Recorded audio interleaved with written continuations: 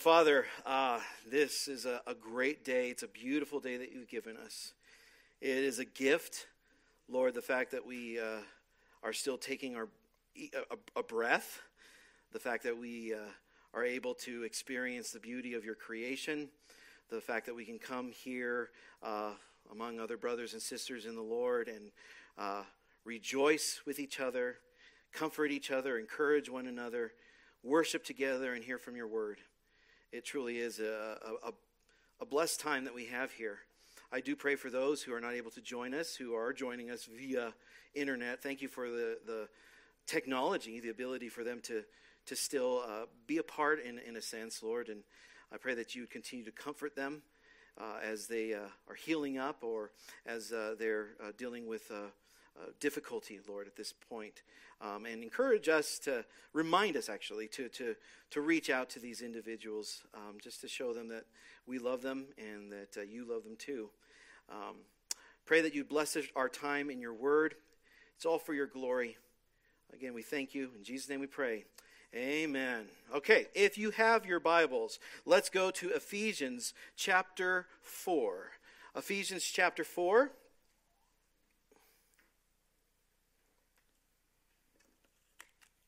Our last passage that we looked at, last week, was Ephesians chapter 3, verses 14 through 21. And that is Paul's second prayer in this letter. And it really serves as a transition into chapter 4. And because here in chapter 4, Paul is switching gears. The first half of the letter to the Ephesians, Paul is teaching the Ephesians. The second half, Paul's exhorting them on, in light of this teaching, live. The first half is all about doctrine. The second half is all about the duties of a follower of Jesus. And one of the main focuses of this entire letter is the believer's identity in Christ, which I think is a very appropriate topic considering the audience to whom Paul is writing to. Paul is writing to a church located in the city of Ephesus, and these individuals, their previous identity prior to coming to Christ was deeply rooted in the Roman world, deeply rooted in paganism, in the practice, especially particularly in Ephesus, in that surrounding region, the practice of magic and sorcery and witchcraft, and it was definitely a temptation for a number of these believers, these new believers, to still practice their old way of life. And so Paul's really trying to hit home this idea of that's not who you are now. Your identity now is in Christ. And he spends 3 chapters just bringing this in, just making sure this is who you are in Christ. So I think it would be well for us to, or do well for us, whatever the phrase that is, to kind of review all that God has done, all who we are in Christ. What does that mean? And so the first. Yay, it's working. Good. The first one is we are saints. If you are in Christ, we are saints. That doesn't mean that you're all great, that you're amazing, that you are almost nearly perfect, or that the Vatican and the Pope have given their stamp of approval on you and you're now a saint. No, you are a saint because you are in Christ. Christ, Jesus, is the Holy One, and because we are in Christ, his holiness is now our holiness. We are now saints. We are also blessed with every spiritual blessing, meaning there's not one follower of Jesus who lacks in any spiritual blessing. We are holy and blameless. The way Paul grammatically puts that is it's not only a present reality, but it's a present reality that's going to continue all the way into eternity. You are holy and blameless. 4, we are predestined to adoption. Oh, that's so great. Meaning, when God was designing, writing down the blueprints to this thing called salvation, he made a decision that those in his kingdom, those a part of his church, would be adopted. Paul is writing this letter to the first century believers. And according to Roman law, if you were adopted, meaning like if you were, like, let's say you were a slave and you grew up in a household and that household loved you because they grew up with you. They saw you grow up from a baby and they want to adopt you. According to Roman law, if you were adopted, then your old identity is done away with. All your debts have been canceled. You assume your new identity in your new family along with its rights and privileges, and you could never be disowned. According to Roman law, if you were a natural child, meaning you were born into that family, a father could disown a natural-born child. But if you were adopted, you could never be disowned. And we have been adopted, predestined to adopt as sons and daughters in Christ. This is not just something we're hoping for in the future, but we also receive the blessings of that adoption even now. Paul says that God has given us a spirit of adoption, which we cry, Abba, Father. God is our Father. He then moves on. We are redeemed. The price for our salvation has been paid. He goes on, we are forgiven. All of our sins have been canceled away. They're done away with. We have an eternal inheritance. Verse number 8, we have been sealed with the Holy Spirit. In other words, we belong to God, and nothing's going to change that. Later, Paul says that the Holy Spirit is the guarantee, literally the down payment that we're going to receive, our eternal inheritance. So we've been sealed with the Holy Spirit. God's immeasurable power works in us. The same power that raised Christ from the dead resides in us. We are spiritually alive. We who used to be spiritually dead in our trespasses and sins, now, because we are in Christ, are now spiritually alive. Whew, I'm sorry. This is so cool. I can't write this stuff. I can't write this stuff. I don't know. I've been enjoying this series because this is God's truth, which means it's true truth. It's truth that you can believe in, that you can trust in, that you could live in. It's amazing. So, where are we at? 11. We have been raised with Jesus and seated with him in the heavenly places. If you want to just blow your mind, that's not just something we're waiting for in the future. That's a current reality right now. We are spiritually positioned, as Christ is sitting at the right hand of the Father. We are in Christ. We are with him spiritually speaking. That is amazing. Grace and kindness have been given to us. 13, we are God's workmanship. The word he uses, poema. It's almost the idea of we are God's work of art. We have been created for good works. We have been reconciled to God. 16, we have been reconciled to each other. We are members of God's household. We are citizens of God's kingdom. Together as a church, we are being built up into a dwelling place for God. Number 20, last, we display God's glory in the world.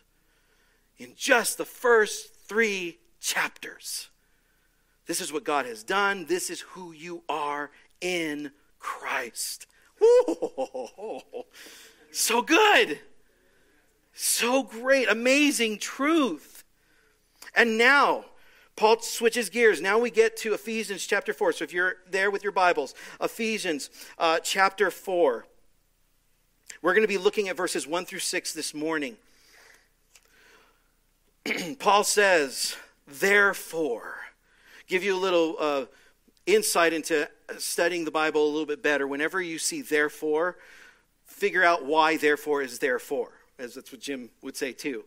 Why is therefore? Well, what Paul's doing is he's reaching back to all those amazing things that we just looked at. I mean, 20 things I just brought up.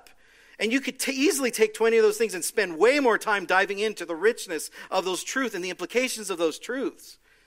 And Paul says, like, in light of all of that, he's going to continue. But in verse 1, therefore I, Paul speaking, the prisoner of the Lord, literally in the Greek, the prisoner in the Lord. Now I just want to kind of stop there. Because as Paul's writing this letter, he is a prisoner of Rome. After ministering in the city of Ephesus, he travels to Jerusalem. Some problems happen there. He eventually is arrested. But because he is a Roman citizen, he has the right to present his case before Caesar. So he goes to Rome. And we don't have a lot of details, but what we do think is that Paul was under house arrest for a while, and that meant he was chained 24/7 to a Roman guard. So physically, Paul is a prisoner. But whenever Paul uses this phrase, there's more of theological significance to it. For instance, just show you a couple of passages here. So just chapter prior to this, Ephesians chapter 3, verse 1, Paul says, "For this reason I, Paul, a prisoner of Christ Jesus on behalf of you Gentiles." In 2 Timothy chapter 1, verse 8, Paul says, "Therefore do not be ashamed of the testimony about our Lord, nor of me, his prisoner." In Philemon 1, Paul says, Paul, a prisoner of Christ Jesus. What Paul is describing is not simply a physical reality, but a spiritual reality. Yes, Paul is a prisoner in Rome, and yes, he is bound to a Roman guard. But in Paul's mind, Paul's like, I'm bound to Christ. And just like a prisoner relinquishes his whatever privileges and freedoms, Paul willingly relinquishes his desires, his dreams, his goals in life in order to serve Christ, in order to be bound to Christ. And Paul uses this language that for people in the first century they would have heard and said, that's kind of offensive. I mean, even nowadays, using that term to describe your relationship with someone you love. I mean, men, think of if you're writing your wife or someone significant other a love little card, and Valentine's Day or something, and you're saying, I love you. I am a prisoner of you. Ball and chain. Right? Like, does that really communicate? It doesn't really communicate. But Paul even gets even more offensive when he uses the Greek. In other passages, he uses the Greek word doulos, which is the word slave. So I'm a slave to Christ. Paul says, for me to live is Christ, to die is gain. We really have to ask ourselves, we may not use the same phrase that Paul uses, but how would we describe our life to Christ? How would we describe our love for Christ, our devotion to Christ? Would it be as significant, as distinct as Paul saying, I'm a prisoner in the Lord? Would it? I mean, that's weighty right there. I'm a prisoner of the Lord. So again, this is not just a physical reality, this is a spiritual reality. But Paul says, therefore I, a prisoner of the Lord, implore you. This is the idea of continually come alongside you, to urge you, to ask of you earnestly, to exhort you, to walk. This is a kind of going back to the Old Testament. It's how living your life, your behavior.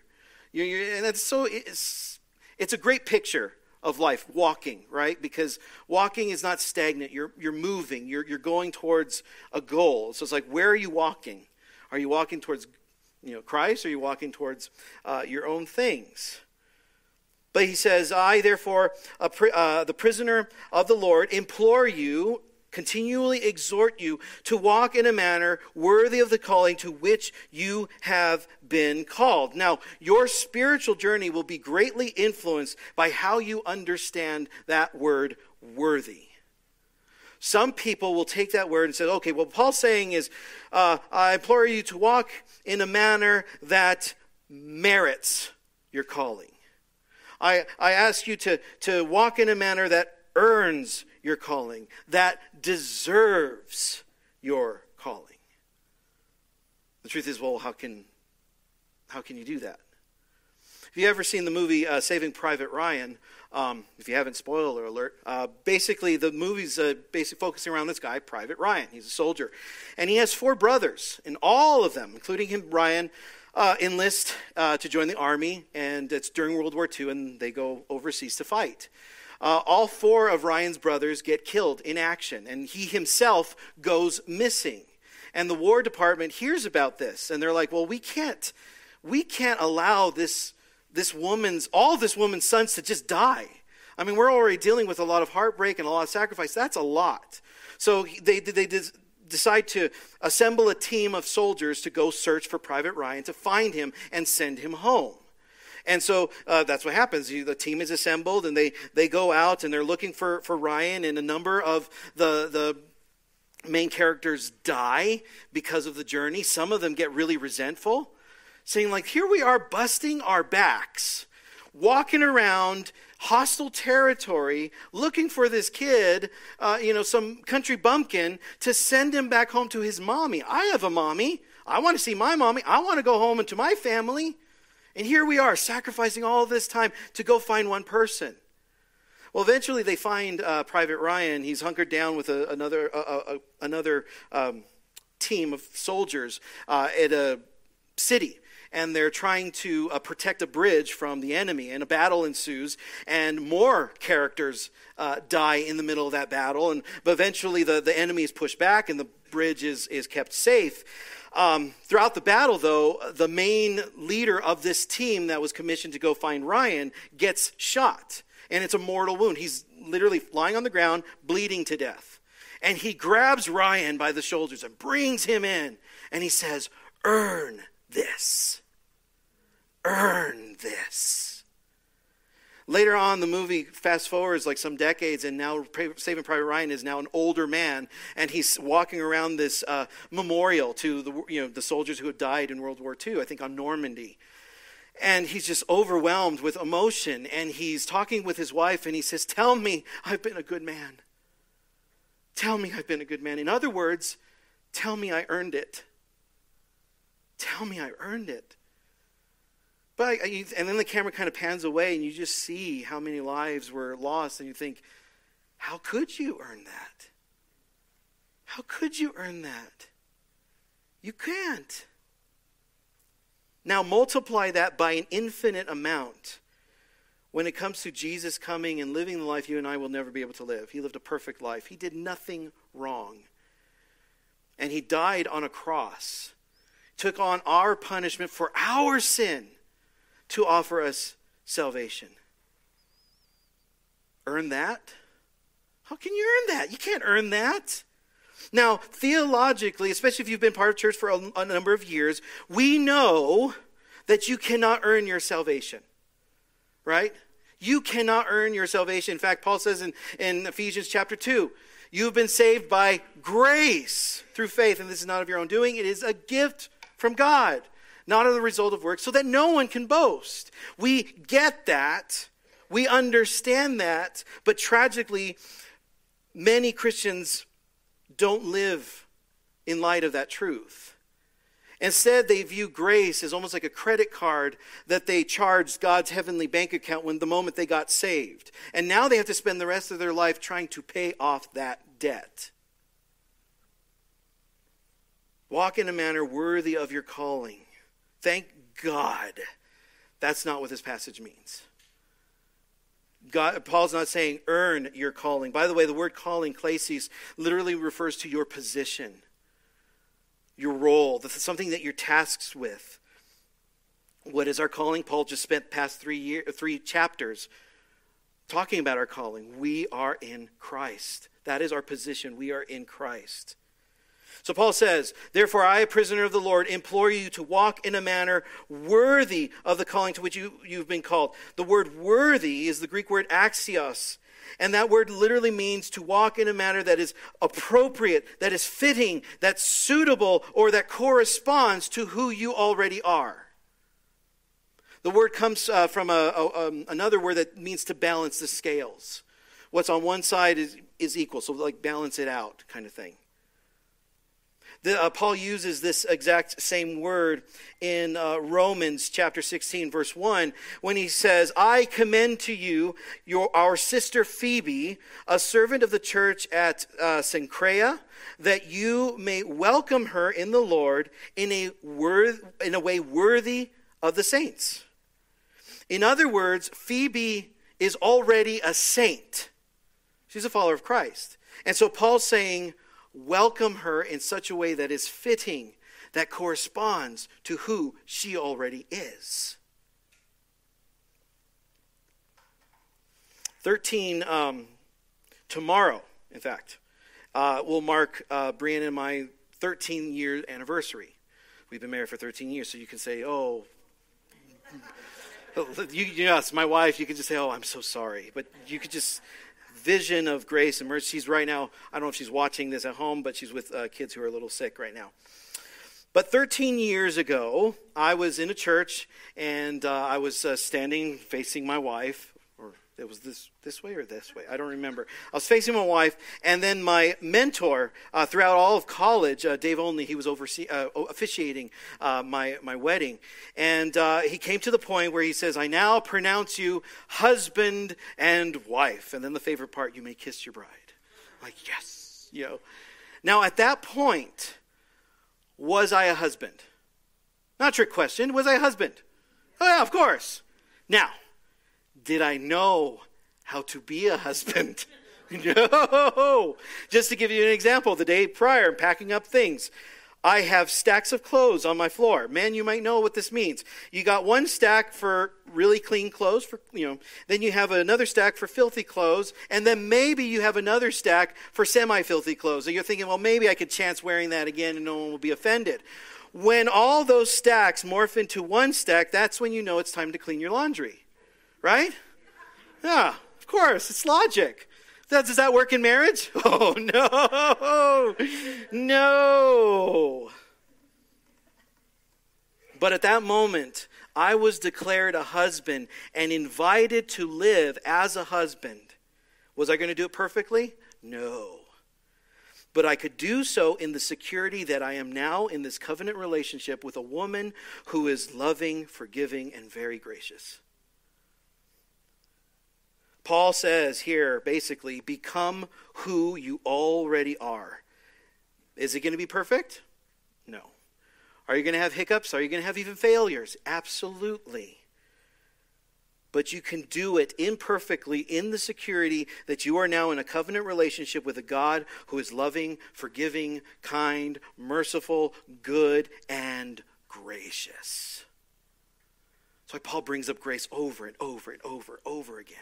Grace, this unmerited, undeserved favor and kindness from God. In fact, there's a passage, I think, in John where it says that we've received grace upon grace.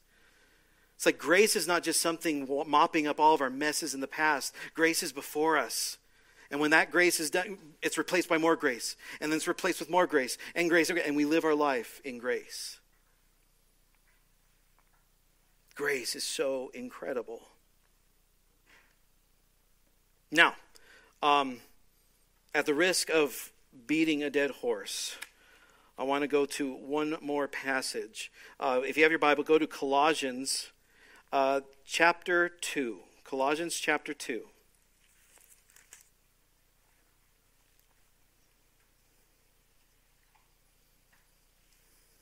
This is something I brought up last week, but I don't think I really did it justice. Maybe it was a little bit confusing. But it's really important, very, very significant. In Paul's day, as Paul's writing this letter to the Ephesians, the worldview, not for all of them, but for a good majority, was that the gods that you follow, the supreme gods like Zeus and Artemis, the ones who were declared Lord or Savior, those gods, those very powerful gods, consisted of this thing called, the Greek word was pleroma. This fullness. It's basically the radiating glory of these gods. And that radiating glory, that pleroma, that fullness, would trickle down into the lesser gods, the lesser spiritual beings. And then that would trickle down to us in the natural world. And so the idea was you need to unlock mysteries and follow certain rituals and be devoted to the gods in such a way that you slowly but surely start experiencing more and more of that fullness, more and more of that pleroma. And so that's what this image right here is all about. And this is just my opinion, and just doing a study on this. It seems that many of the Jews, not all of them, but a good majority, kind of fell into this idea as well. It's kind of a form of Jewish mysticism. So in their eyes, God, Yahweh, had pleroma, the fullness, and that radiated glory would pass down to the angelic beings and then go down to the natural world. And so we needed to invoke the name of these angelic beings to help us, to serve us, so that we can experience more and more of the pleroma of God. And so in Colossae, it appears this kind of teaching was going around where people are saying, okay, well, you can follow God, Jesus, that's fine, but Jesus is not enough. That's not experiencing the pleroma. In order to experience the fullness of the gods or God, you need to invoke the names of spirit beings and angels, and you need to devote yourself to all these other things and practices and all that kind of stuff. But here in Colossians, Paul picks it up. Let me see where. Chapter 2, starting at verse 6. Paul says, therefore, as you received Christ, Jesus the Lord, so walk in him. Does that sound familiar? Yeah. This was another letter, probably written around the same time while Paul was in prison. Verse 7, having been firmly rooted and being built up in him and having been established in your faith, just as you were instructed, and abounding with thanksgiving, see to it, verse 8, see to it that no one takes you captive through philosophy and empty deception, according to the traditions of men, according to the elementary principles of the world, and not according to Christ. For in him, in Christ, all the fullness of deity, or all the fullness of God dwells bodily. Christ, basically all the allness of God, all the pleroma of God dwells in Christ. And what he says in verse 10, and in him you have been filled. If you have Jesus, you have everything. You have pleroma. You have the fullness of God. Why? Because Jesus is the fullness of God. You have everything. And that's why later on Paul brings up that we're in Christ. We are literally hidden in Christ. We are swallowed up in Christ, which means all of our inherited identity, all of our past failures, all of our screw-ups, and all of our mistakes have been swallowed up in Christ. Again, reason why I'm really trying to hammer this in is because the focus, our ultimate focus as followers of Christ, those who are in Christ, our ultimate focus should not be on what we have to do as followers of Christ. The first thing we should focus on is who we are in Christ. And let that inspire, let that fuel how we live. Now, let's get back to the passage in Ephesians chapter 4. Covered a lot right now, just one verse. Here we go. We'll get through this. Timer's on. Okay. So basically, Paul here is speaking. Let me make sure I get there. Okay, so Paul here is not speaking just to individuals. He's speaking to the entire church. And so what he's saying is basically one of the ways that we, as followers of Christ, walk worthy of our calling is that we walk in unity. And so in verses 1 to 3, Paul is exhorting us, the church, to walk worthy in unity. We are to be a community of unity. And so the first thing he brings up is the standard of a worthy walk. And we see, what is that standard? Well, in a manner worthy of the calling to which you've been called. What is our calling? Our position? Our position is in Christ. That's the standard. Then he moseys on to the qualities of a worthy walk, beginning in verse 2. He says, with all humility and gentleness, with patience.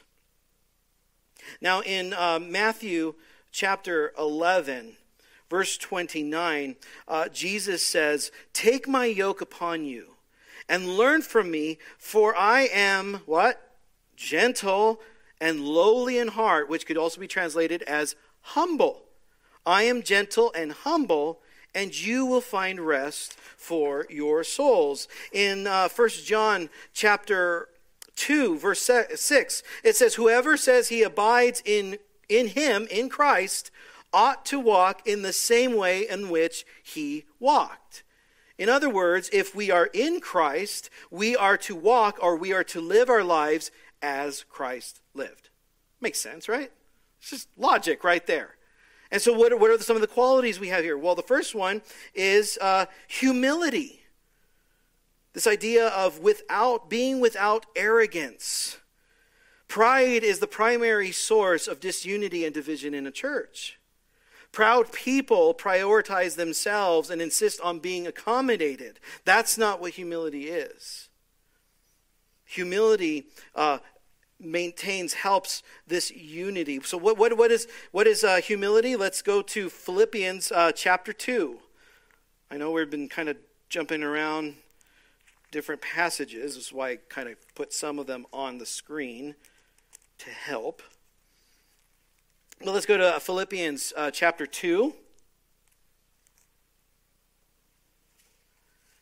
Paul is writing this letter to the church in the city of Philippi. So Philippians chapter 2, starting at verse 2. Paul says, "Fulfill my joy, that you think the same way, by maintaining the same love, by being united in spirit, thinking on one purpose." In other words, church, be united.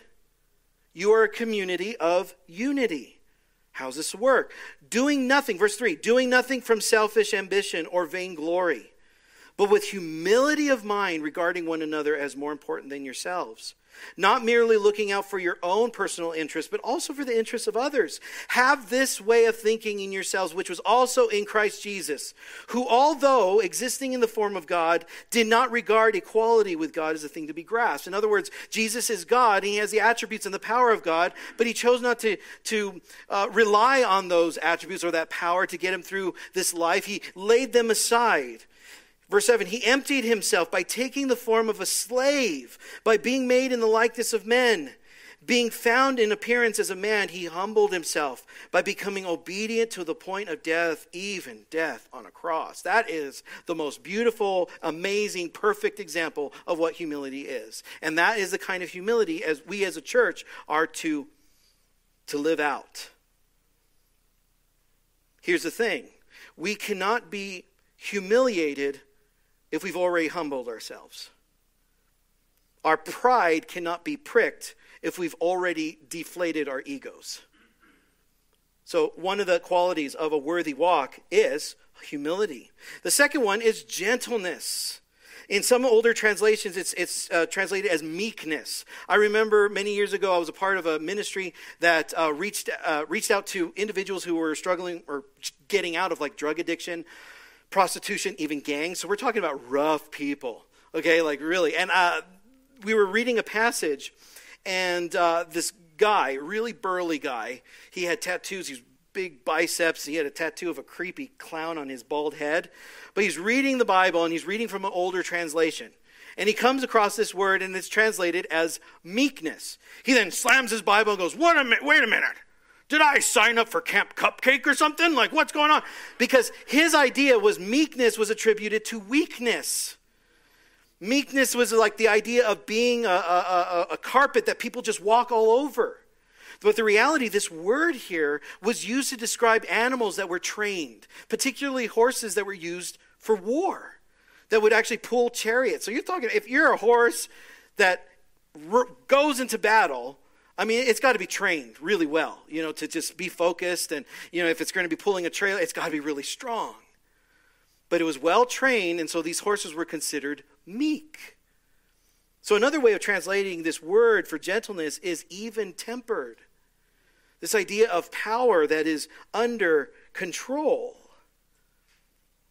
Now, we kind of understand some of this who are parents, and let's say their sibling older sibling is wanting to touch their new sibling who's just a newborn. What does the parent do? The parent grabs the son's hand or the daughter's hand and goes to the baby and goes, soft, soft, soft, right? Because the last thing we want to do is the baby, oh, brother, sister, ah. I mean, the baby already had a rough entrance into the world. You don't need to have that anymore. Problems there. That's the idea of gentleness. Christians must be mindful on how we treat others. Look what Proverbs 15:1 says. A gentle answer turns away wrath, but a harsh word stirs up anger. So, how do we walk? We walk in unity as a church. What are some of the qualities of that worthy walk? It's humility and gentleness. Then he goes on to patience. To patience. The word patience in the Old Testament the word that's used to describe God as being patient. So, I mean, patience here could refer to steadfastness, long-suffering, or forbearance. The Old Testament word used to describe the patience of God literally could be translated long-nosed. Long-nosed. Because the idea was, your nose, you could flare it up if you're angry. Flare it up. Flare it up. Or if you see like a angry bull or animal, what do? They blow all this, they're angry. So it's the idea of they're long-nosed. So they're not easily angered. They have a long fuse. They're patient. In the book of James, chapter 1, verse 19, 20, it says, "Let every person be quick to hear, slow to speak, slow to anger." Why? "For the anger of man does not produce the righteousness of God." Christians need to cultivate an ability to stay calm and stay and steady and even. I lost my train of thought here. Or not train of thought, I lost my notes here. Christians need to cultivate the ability to stay calm and steady even when they encounter unsettling people or even when they are surrounded by upsetting circumstances. They're to be humble, they're to be gentle, they're to be patient. So those are the qualities of a worthy walk. Now we move on to the means of this worthy walk. How do we achieve this worthy walk?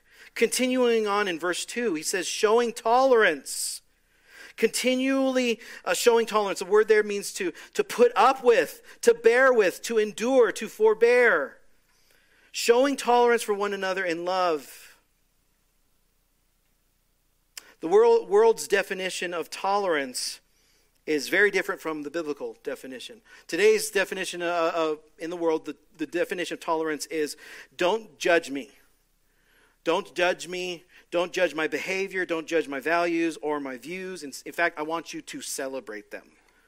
That's what tolerance really is. But the reality is biblical tolerance is not that. It's enduring. It's bearing with one another, putting up with each other. As one pastor put it, biblically, the church tolerate the intolerable. We bear with the unbearable and endure with the undurable. Now, this does not mean, I want to make it really clear, this does not mean that we don't push away sin. We don't just pretend it's not there, because God doesn't do that. What it does mean is that as believers, we're patient, we're gracious, we're loving, obviously, but we have to be careful when we approach someone. Are we approaching someone for a legitimate sin? Or are we approaching someone due to a personality conflict? Due to differences in opinion, preferences, or even expectations? Is it really a sin, or is it just personal opinion, preference, expectations? That's what you need to really be careful with. Because a lot of problems that happen in the church are not all of them because the result of sin. It's the result that we're different people.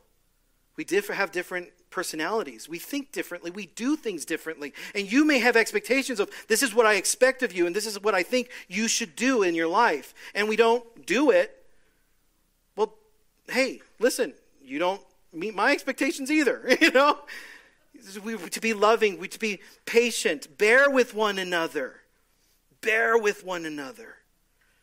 Look what Proverbs 19, Proverbs 19, verse 11 says, good sense makes one slow to anger, and it is his glory to overlook an offense. We are to be tolerant, show tolerance, continually bear with one another, put up with one another. We're all different. Sometimes we're going to rub each other the wrong way. But let's be tolerant of each other. Let's do this. We're supposed to do this out of love. The word he says, showing tolerance to one another in love. The Greek word is agape love. It's the same love, the sacrificial devotion that Christ displayed for us. In 1 Peter chapter 4, Peter says, above all, he's talking to the church, keep loving one another earnestly. Why? Since love covers a multitude of sins. Show tolerance for one another. Continually show tolerance to one another. Bear with one another. Yes, we have differences. Let's love one another. And we'll look past those differences. We'll look past those offenses. You know, you might have said something that I took wrong, and you weren't meaning to be being mean or spiteful, but I took it the wrong way. Instead of me burning with anger, oh, how dare you do that? Be patient. Show tolerance. Love.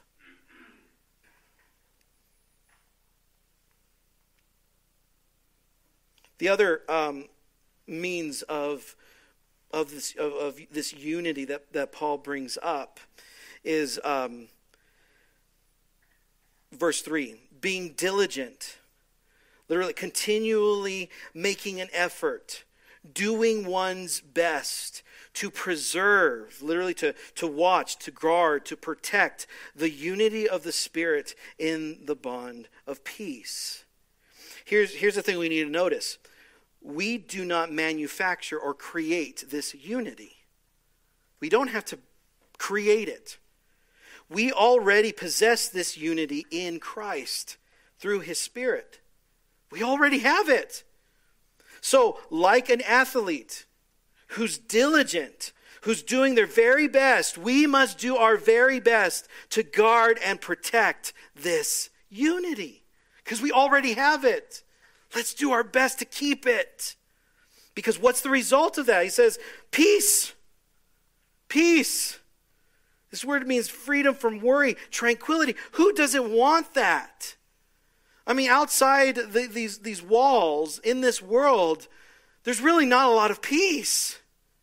It's the opposite of peace, right? Why do we want to bring that in here? Why do we want to bring it among each other, brothers and sisters in Christ?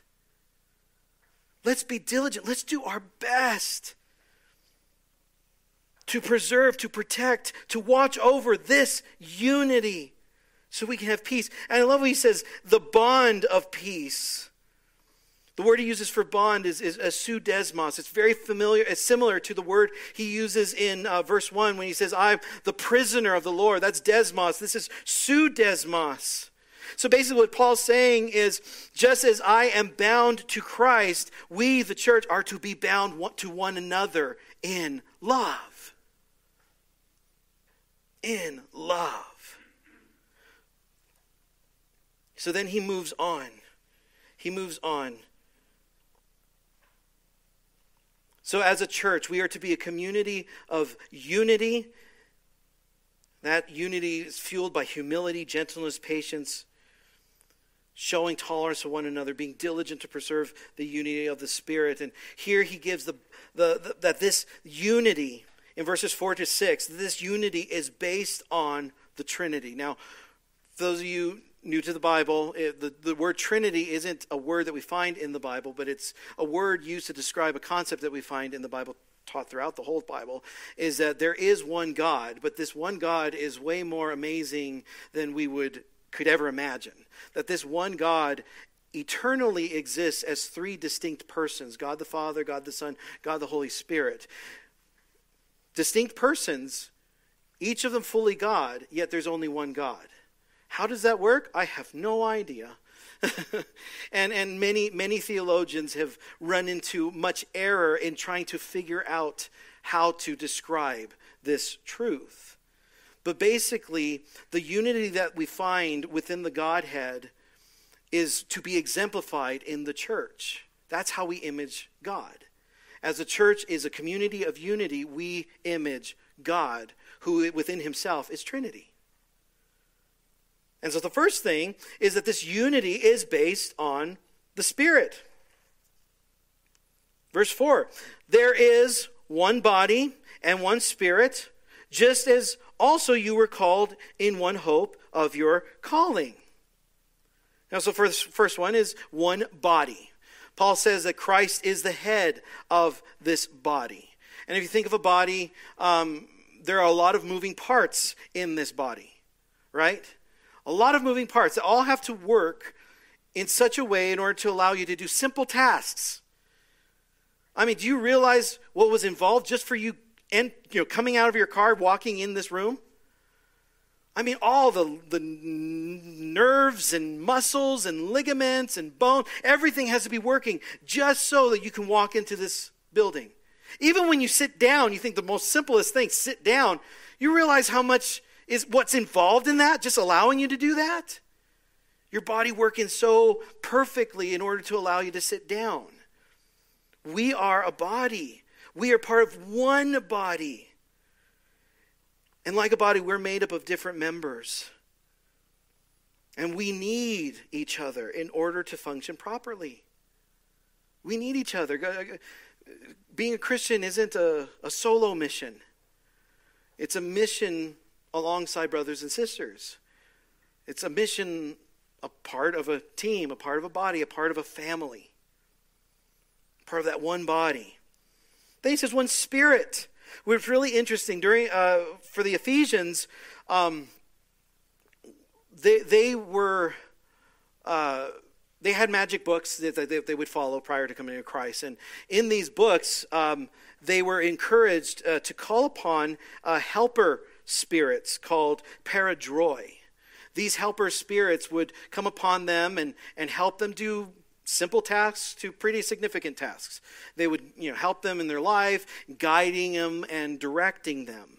But here Paul's saying, listen, that's done away with. You are now in Christ. You're part of this one body. Christ is the head, and you follow one spirit. Not these spirits. You don't need any of those spirits. You just follow one Spirit, the Holy Spirit. And guess what? That's enough, because the Holy Spirit is God. Then he goes on. Just as you were called in one hope of your calling. The word hope is the idea of a confident expectation. During the Civil War, there was a battle that became known as the Battle of Stones River. It started in December 30th, 1862, and it lasted 3 days. It was a really intense battle, and after the battle, it resulted in thousands of casualties. I think over like 23,000 or something like that. It was a very brutal battle, bloody battle. Now, during that time, it was not uncommon for military bands to play in the evening prior to the next battle in order to encourage the soldiers. And sometimes those bands would actually have a battle of the bands. They would have, the northern side, the Union and the Confederate bands. The Union may play Yankee Doodle, and then the Confederates may play Dixie. And they kind of compete against each other, but they're trying to encourage the soldiers. One evening, one of the bands, and I don't remember exactly which one it was, whether it was the north side or the southern side, one of the bands started playing the song Home Sweet Home. And it was a song that was very popular, not just for the Union Army, the people in the north, but even the people in the south. It was a song that everybody loved. Listen to the words to one of the verses. To thee I'll return, overburdened with care, the heart's dearest solace while smile on me there. No more from that cottage again will I roam, be it ever so humble, there is no place like home. And what happened is that song started playing by one band. Pretty soon another band, the other band, started playing along together. And this army started singing along, and then pretty soon this other army started, and they're all singing together this one song, Home Sweet Home. You have Union, Confederate, Northerner, Southerner, City Slicker, Country Bumpkin. All differences were dwindled in this shared longing for home. Similarly, all of our differences that divide us as Christians dwindle due to our shared hope in Christ. There's no place like home. Ooh, that's just, chills, right? Just like, let's soak in that for a little bit.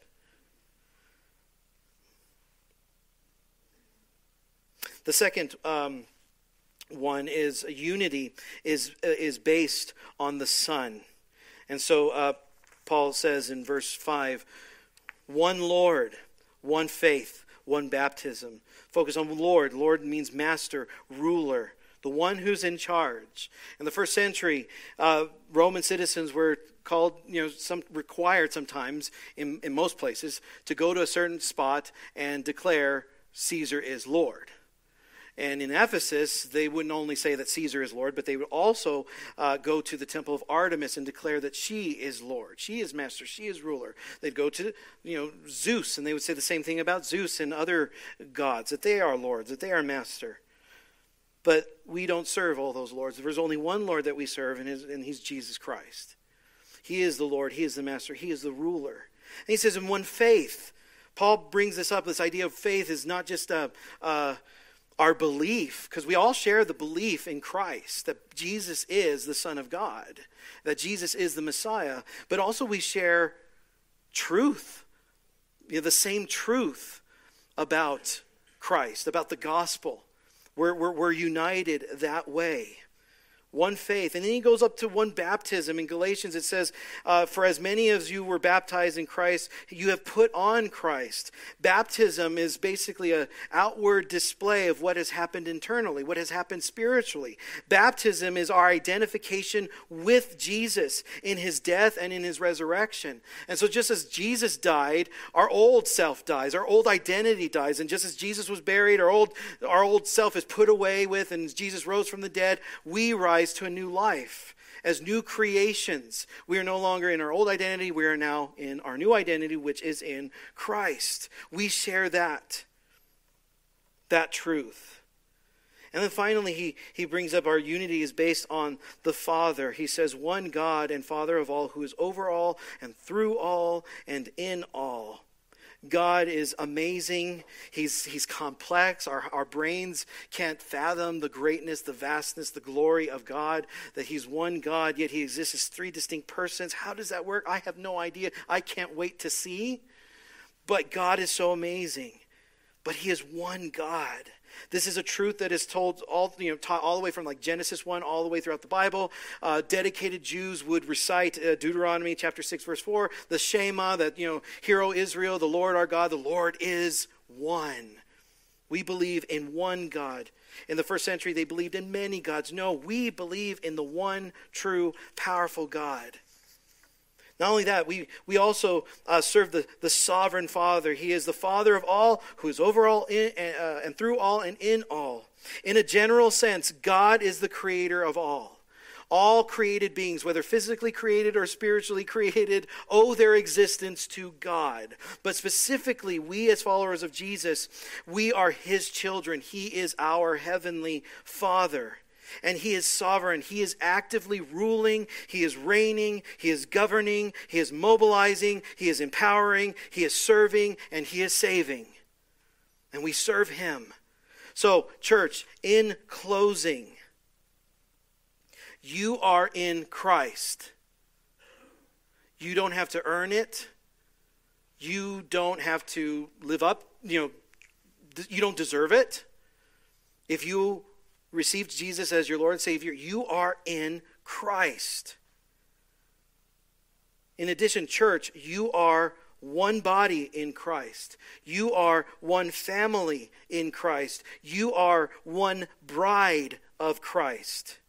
Recognize the significance of that calling. Recognize the significance of that position and live it out. Let's go ahead and pray.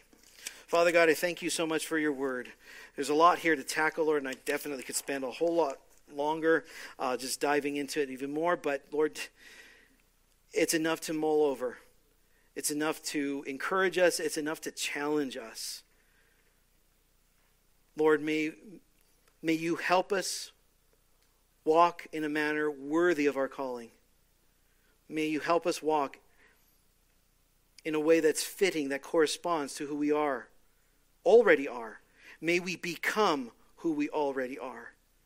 Thank you that we could do it in the security that we are in a covenant relationship with you, and you are forgiving, you are loving, and you are gracious. Thank you so much, Lord. May we be the church that you called us to be. May we be a community of unity. May we be humble towards one another. May we be gentle towards one another. May we be patient. May we be tolerant. May we endure with one another. May we bear with one another in love. Lord, we want to be a church that images you well. So again, help us. Thank you. In Jesus' name we pray. Amen. Let's go ahead and stand.